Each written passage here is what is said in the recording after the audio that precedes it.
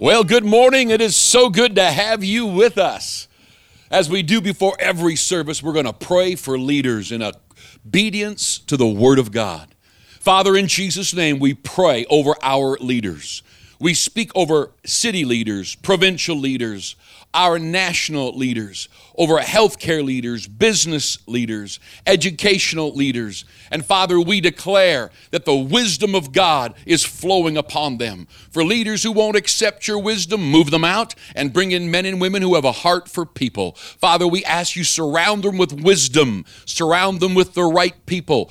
We as well declare that any strategy that would come against our country and against its people, we command it null and void and stopped by the very power of God. Father, we pray that in the mighty name of Jesus. Amen and amen.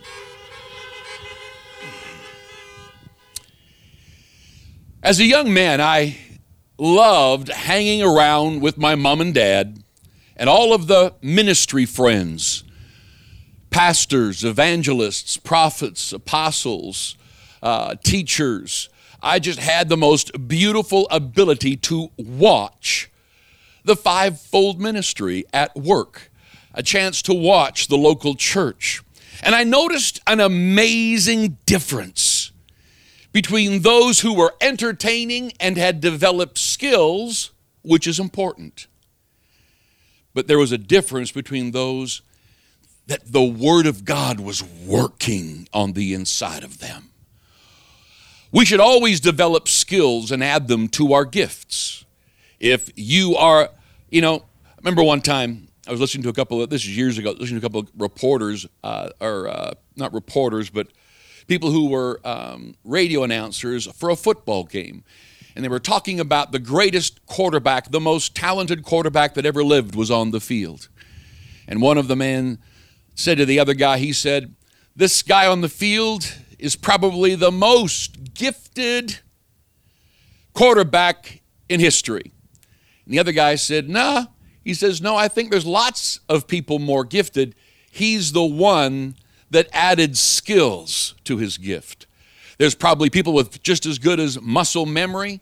There's those who could have been in just as good a shape. They could have trained their mind to memorize strategically football plays and know how to lead a football team, but this man did it. So I'm not opposed to developing skills for public speaking and handling people and managing and administrating and etc. I'm all for it. But I noticed a difference in leaders between those who only had skills, and I enjoyed them. But then there would be people that there was something different about them. And the only way I can explain it is a verse that we're going to get to in the Bible that says, the Word of God was working in them. I remember a friend of my mom and dad who's gone to be with Jesus, I believe. His name was Brother Ness, Clarence Ness. And he ran a Brymedale Bible camp and would have me come and speak the odd time, and Sal and I would go with our 4 little girls at the time, and we would speak. And I remember one time late at night hearing a rifle shooting in the camp. And I bailed out of bed, went running outside, and so did Brother Ness, and we came upon a man with a rifle standing in the middle of the camp firing. I think he was shooting at a sign at that moment. And Brother Ness was one of those wonderful men of God. He would be talking with you and speaking with you, and he did it to me. And all of a sudden he'd say, "Leon," and he'd begin to speak to me as God began to show him things about me, to encourage me. And, a lot of people try to do that. We see them all over YouTube, but this man had it. And see, he was very gentle. He loved the Word. I would watch him at time when he would pray, and he would just weep as the presence of God touched him. And all of a sudden, here he's got this entire camp safety, and there's this guy, this crazy guy, shooting a rifle in the middle of a camp filled with kids and tents and buildings and so I remember him walking over to him, and something came over him, and it wasn't the words that he spoke, it was what he radiated. as he just said, "Give me the rifle." We didn't know if he was planning on shooting people. We didn't know why he was there. And this guy started to disagree and argue with him, and he's holding a rifle, and he walked straight into his face and said, "Give me the rifle." And he just took the rifle out of his hands and then dealt with the situation. And it was this lion-like faith. It wasn't him just being confident or putting something on. It came out of him. And you knew that if this guy didn't do what he said, man, the angels of God would take him out. You just sensed the power of God in that situation. I remember going with my father, and as a young man, he would take me with him into, we called them the farm annex in Prince Albert, which is, there's the Prince Albert Penitentiary, and then right beside it was a farm annex they had. I don't know if it's still there, and they would allow men to kind of come out from behind the wall, and they could work on this farm just before they were released. And he would go in there and do services. And my dad was a short guy who always smiled, and you could never mistake his kindness for weakness, because I saw some of the toughest, rudest, angry men talk with him, threaten him, and he'd just smile in their face, and something would radiate out of him that would just take them apart. And it wasn't that they had met a man stronger, because men, they rise up to that. You don't walk into a bar and stare another guy down. But it was the power of love. It wasn't just power. And we talked about this last night. If you weren't here, I encourage you to get the message on love and how that there is a power that is based in love that is unstoppable, because it's not competing with people. It's not knocking people. It's not putting them down. This power of love is not comparing yourself. All the different things that men especially, and women too, can do. But I remember being with him and just watching, what in the world? But it was the Word of God. It wasn't that he had some confidence no other man had. I knew what he would do with God's Word. I remember as a young man, we would do street services in some of the towns that we were in. We would go to the worst corner in the town or city, where the bars were, the knifings, the fighting, the stuff. And we would pull out a couple guitars and we would just sing and preach and share the gospel. We called them street meetings. And I mean, people would walk out of there cussing, swearing, wanting to fight so bad. And I would just see every time he would just speak and just take that situation, and it would just go because of this incredible Word of God working mightily in him. And what was flowing out of him was a power, but the power's motive was love. The power's motive wasn't comparison. The power's motive wasn't to be better than that person, to dominate that person. I can't even explain it other than when you learn to get the Word of God working in you, and I would watch men begin to weep in front of their friends, and they just told their friends they're going to go break the guitars and punch out these men. Remember one time as I was playing guitar, standing beside him, I must have been about 20 or so, and we're strumming, and all of a sudden this guy walks out of the bar. You can see him out of the doorway, and he must have been, he was 6'6", because later I knew him. He gave his life to Christ, and he just walked straight across the street. Cars are honking, and he walks right up to me. And when he walked up to me, he literally walked up until I couldn't strum anymore. I'm sitting there playing the guitar, strumming up and down, and he just put his stomach right against me. And I looked up at him, and Dad had always taught me, he said, God is within you, the Word works, don't you let fear in. And so I thought, okay, God, well, you better show up, because he's about to pick me up or do something to me. And this guy looks at me and he says, I like what you're doing. And then he began to open up. Literally tears streaming down. This powerful, powerful man, big bricklayer, hands like you wouldn't believe. But he sensed a power, and the power's motive was in the love of God. Today I want to talk to you about the Word of God working mightily in you. You know, the Bible says, fight the good fight of faith. And people who don't know their Bibles think they're fighting devils, demons, people. No, the fight of faith is to fight to stay in the Word, to keep the Word of God working on the inside of you. Other times when I've taught on this, I have talked about the process of faith. Now, when God is trying to show us something and teach us something, you understand he has to ratchet down his vocabulary. He's got to use analogies that you and I understand. When I'm trying to explain something to my 4 or 5-year-old grandkids, I have to try to use things they get. I'm trying to bring complex things and answer them in a way, and that is what God has to do every time he talks with us. And so the Bible is filled with analogies of swords and shields and pearls and seeds and sheep and goats. And why? Because God's trying to communicate to you and I in a way that we'll understand. Now you are a powerful being. You're made in the likeness and the image of God. What you believe and what you focus on, which is where you get your believing from, is what you focus on. It affects your future. And so those who focus on the Word of God can get the Word of God working mightily inside of them with the help of Holy Spirit, meditating in the Word, confessing the Word of God out loud, and beginning to get the Word working on the inside of them. You know, there's something that the world has recognized, and there's many books on it, and it's called the placebo effect. Now, I've done some study on it because it's so fascinating. Now, if you've invented a new drug, you have to do trials and on the people who have the disease before you're allowed to take it public. And there's different rules about who you can use. But in order to try a new medication on a group, you have to have a control group. Now, the control group is a group who just get sugar water but don't know it. They get it. No one knows who gets the med and who doesn't.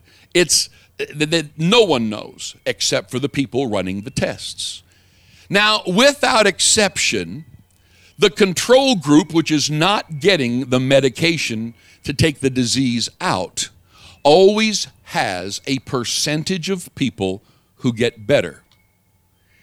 And it's always freaked them out. And so doctors and scientists call it the placebo effect, and they kind of make fun of it, or some people will kind of laugh and say, so, man, if you believe it works, it does. Now, that's actually accurate. You have been designed to believe, and what you believe comes out of you and affects your world to a certain degree.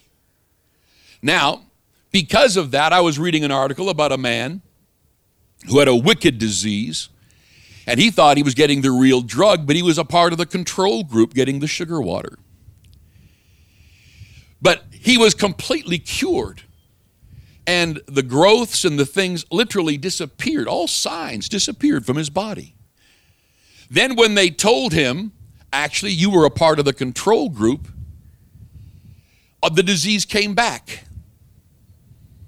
And then this article says that they told him another time, we were just, working on some things, but no, you actually did have the new med that we're trying out on your disease. And again, he got better. They literally had moved him to yes, no.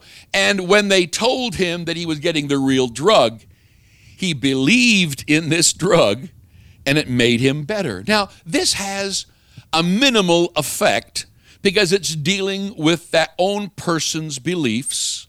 Do you understand that when the powerful Word of God begins to work on the inside of you, that this little bit of shallow believing that can affect your own health and your own willpower ratchets up to an incredible place where it affects people around you. It affects countries. God would raise up men and women who would heal multitudes and change an entire country by the very power of God. And so I want you to know that God's Word, you are designed in the likeness and image of God, and you are designed to believe. Now, whether you believe in this or not, you have beliefs. The belief you have might be, I don't believe in believing. Well, then, by default, The Word says that you are controlled as never before by the kingdom of darkness, by this curse of the law that is here on the planet, that if you do not stand up against it with a born-again spirit and a renewed mind and work the Word of God, that then by default you will find that whatever goes on here controls you.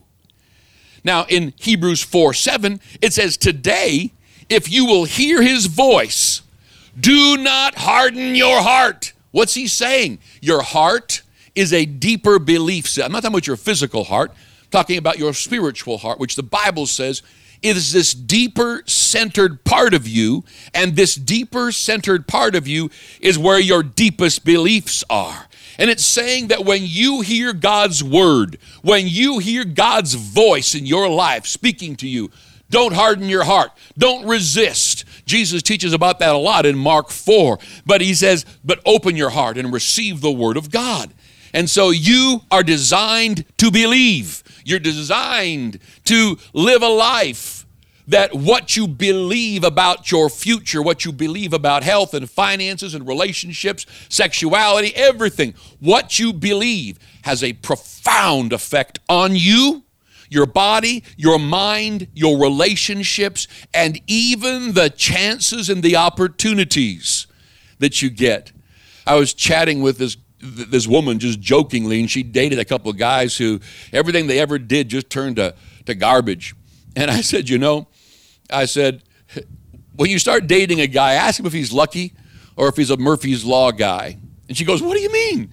I said, because people have beliefs, and if they believe that, life is awful and then you die and they can fall in love with you, but their entire life's belief system is that nothing goes good, everything goes bad. I remember this missionary in Hong Kong going into a tattoo parlor, and he writes in his memoir that he saw this tattoo that you could apply, and it said, "Born to lose." And he said, who in the world, to the proprietor, he says, who in the world would put tattoo "born to lose" on their skin? And he said, somebody who's already got "born to lose" tattooed in their heart and mind. And he's totally right. You've got a choice as a Christian. Get the word working in you, and it begins to plant and develop the beliefs of God. Or welcome to a life of continually fighting, barely getting by, hardly anything seeming to work, pray, beg, plead, trying to get prayer to work, and nothing happens. Now, you have to understand that when you begin to read God's word and study his word, I call it the process of faith, getting the word working in you, that the word reads you. What do I mean by that? Well, it's kind of like your white blood cells. When you've got white blood cells in your blood, and you do, and it senses a foreign disease, they attack to kill. Did you know the word of God in you attacks every wrong belief, every broken heart attitude, everything that belief you've got that's going to hurt your future, your marriage, your kids, your generations? As you begin to meditate on God's word and get it on the inside of you, the word reads you, it scans you, it MRIs you, it is ultrasounding you, it's x-raying the heart beliefs, and then going to work at bringing in the very beliefs of God, the truth. When the Bible talks about truth, it means God's original norm. It means the beliefs of God. The word, to those who want to study a little deeper later, there's different words in the Greek for the word. For example, in the Greek, graphe, where we get our word graph from in English, it means the written word.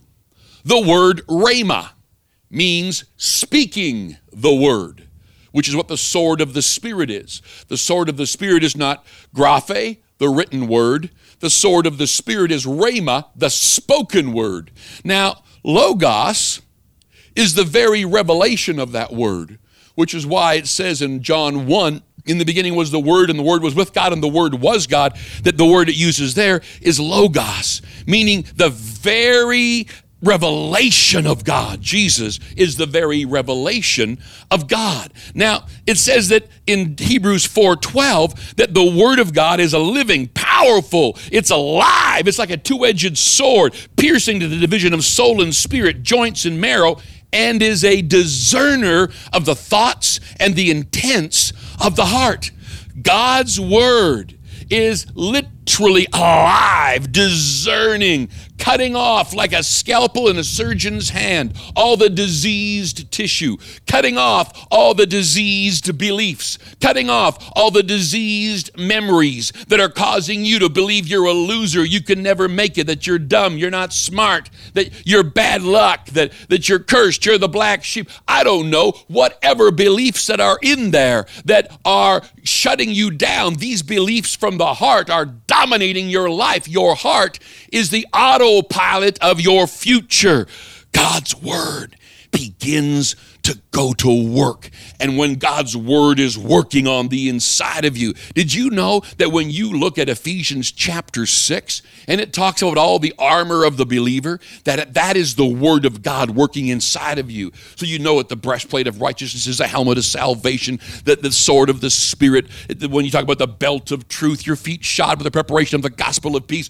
All of these can only work in your life if the word of God is working and revealing these truths to you. The word of God working in you, only you can do. You are in charge of your focus. You can focus on your past, focus on your failures, focus on your sins, focus on what people say about you, or you can focus on the word of God and what the Creator says about you and what the Creator has designed within you. And you've got to learn. The word of God will show you how to forgive yourself, how to forgive others, how to walk free from the past and walk into a whole new life where the word of God is working in you, and it never stops working. Every season that is ahead of you, the word of God is working inside of you, preparing you and planting within you this incredible word of God.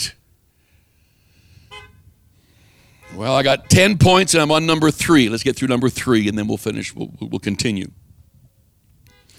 When you meditate in the Word of God and spend time in the Word of God, the very nature of God is alive in this Word. That's why the Word is the Logos, the revelation of God's Word. And you've got to allow God's nature, God's opinion, God's truth to dominate you, to begin to go to work on the inside of you. You've got to mix faith with what you hear. If you're listening to me right now and you're going, well, I don't know if I believe this guy, your choice. But if the word of God is being spoken, then you've got to receive the word. In Hebrews 4:14, it teaches us to hold fast our confession. Why? Confession, speaking out loud the word, is a part of working the word, a part of this meditative connecting to God's truth process. And if you're not whenever I read the Bible, God dealt with me a while ago. He said, stop reading the Bible to yourself. Read the Bible out loud. Let your mouth speak it. Well, it's so comfortable. Put your feet up and come back and just put the Bible in front and just sit there and meditate on it. And you can do that. But you begin to really put in my heart. Speak the word out loud with your mouth. Then believe that Holy Spirit will personalize everything I read. So how does this verse affect me? That's what I've got to know. The Bible says I can do all things through Christ who strengthens me. Cool. What's the heart picture? What's the vision that Holy Spirit is trying to birth on the inside of me? What is it he needs me to be doing? Is it to speak before children, if that's what you feel you're called to do? Is it to rise up and to bring in millions to finance the gospel? Is it to rise up and beat the sickness? Is it to rise up and to shut down the debilitating fear that stops you from doing what God's called you to do? You need to allow a Holy Spirit to begin to work with you. And as you speak the word and listen to the word and connect to God's word, Holy Spirit begins to speak to you in his language, which is dreams and visions. He'll give you dreams of your future that are successful and overcoming. He'll give you a vision of the things that are ahead of you where you're going to go from victory to victory, from strength to strength. Here in verse 4, it says, hold fast our confession. Now in 1 Thessalonians chapter 2 and verse 13, it says, "For this reason we also thank God without ceasing, because when you received the word of God," he's talking to the Thessalonians, "which you heard from us, you welcomed it not as the word of men, but as it is in truth, the word of God, which also effectively works in you who believe." You've got a choice to make. You go ahead and believe the other experts in your life. And they're experts based on their five senses: doctors, bankers, coaches, and they all attend our church. We're glad they're here.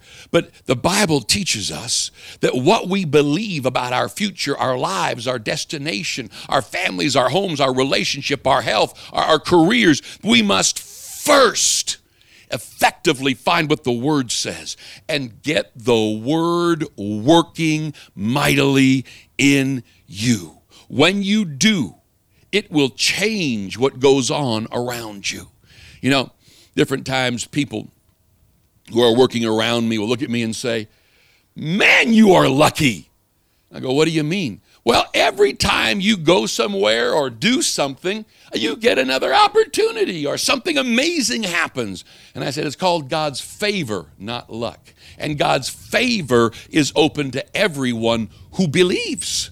God's favor, His grace, must be believed. And when you believe, which is what God's Word does when it works mightily on the inside of you, it just believes that anywhere I go, I'm blessed. And every person I run into is going to favor me. And even my enemies are at peace with me. And if an enemy comes against me, his sword enters his own heart. And if he lays a trap for me, the Bible says he falls into his own trap, because no weapon formed against me prospers. When the Word of God goes to work on the inside of you, it begins to cause your world, your life, to change. Amen? Well, we made it to point 3 out of 10. I'll keep going in the next service, and make sure and listen to all these messages today about getting the Word working mightily on the inside of you. Father, I pray today that there would be an excitement in every person listening, that they can work the Word of God, that Holy Spirit is their counselor, their coach, their professor, their instructor, their helper. And I pray they would refuse to believe their past and what others say about them. And Father, I pray that as the Word of God makes an entrance into their heart, that Father, something is going to radically change as they keep the Word of God working in them. If you're watching today and you don't know Jesus as your personal Savior, you're not born again. What does that mean? It's talking about a spiritual birth. All of us are born physically, to some mom somewhere. But born again is a choice that you make to say, "Jesus, come into my heart." And if you'd like to do that right now, just say this. Say, "Jesus, you died on the cross in my place. You took my sin so I could be in your family. So come into my heart. I give you my life. I'm following you for the rest of my days. In Jesus' name, amen." Welcome to the family of God. It's so good to have you there. Keep watching. If you're anywhere near one of our services, come out. We'd love to have you.